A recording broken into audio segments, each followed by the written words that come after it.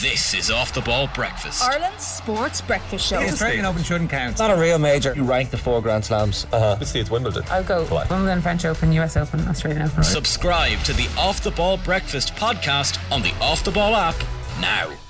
The Football Daily on Off the Ball. Hello and welcome to Tuesday's Football Daily. I'm Phil Egan. We'll start with a big injury blow for Ireland. Evan Ferguson has been ruled out of Thursday's game against France in Paris and Sunday's qualifier against the Netherlands at the Aviva Stadium. The 18-year-old sustained a knee injury in Brighton's 3-1 win over Newcastle on Saturday, a game which Ferguson scored a hat-trick in. He linked up with the squad on Sunday, but after assessment from the medical team, Ferguson has been ruled out of both games.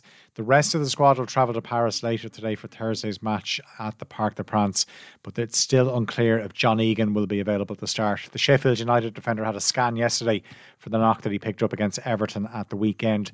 The boys in green have one win from 3 games in Group B. Ireland midfielder Josh Cullen says they're relishing the challenge of taking on the 2-time world champions who came to the Aviva in March and won 1-0. It was a misplaced pass from Cullen that led to Benjamin Pavard's goal.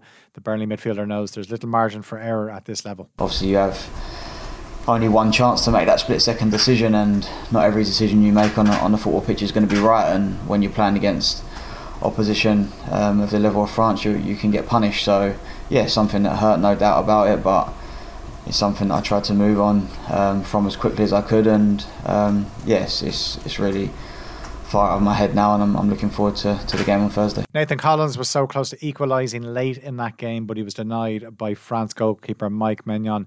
He feels Stephen Kenny's side can get a positive result on Thursday. We know how tough they are, but I've said the manager gives me so much confidence, the staff give me so much confidence, so I'm going into the game full of confidence, full of ready to go for them, ready to go to war for them and just put in the best performance we can. And listen, if we play any way that we did from home, they're going to have to be really good as well on the day to beat us, so it's going to be a good game.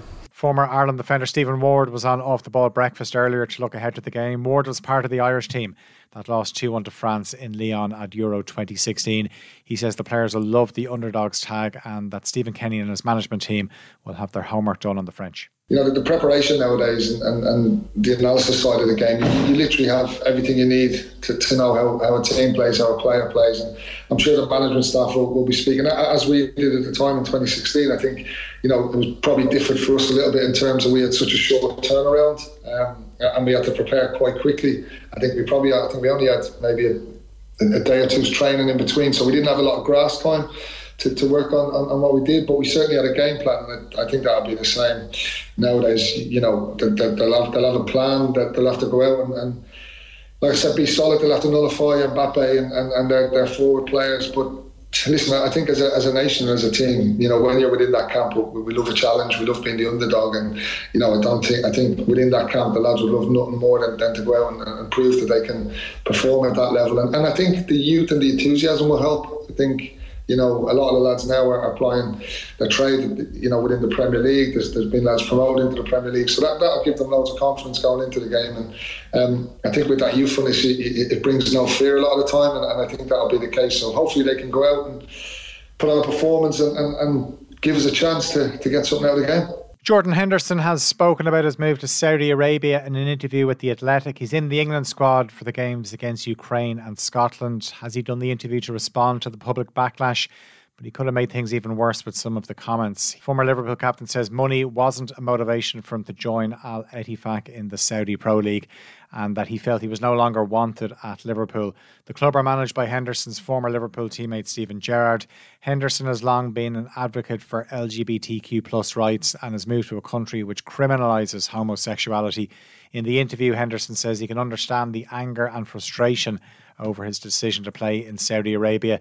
Henderson said his values and beliefs haven't changed and that he hopes to bring about a positive change. He was asked if he would still wear his rainbow laces and said he wouldn't rule that out, but at the same time what he wouldn't do is disrespect the religion and culture in Saudi Arabia. Manchester United winger Antony's been dropped from the Brazil squad for their World Cup qualifiers against Bolivia and Peru. It's over domestic violence claims which officials for the national team say they need to be investigated. In an interview with a Brazilian website which also published photographs and screenshots of messages between the pair, Gabriela Cavalin claims she was attacked by Antony with a headbutt in a Manchester hotel room in January, leaving her with a cut head which needed treatment from a doctor. She also alleges she was punched in the chest by Antony, which she claims caused damage to a silicone breast implant, which required corrective surgery back in Brazil. Antony has strongly denied wrongdoing and says the evidence demonstrates that he's innocent. A man arrested on suspicion of headbutting Roy Keane has been released on bail until late September.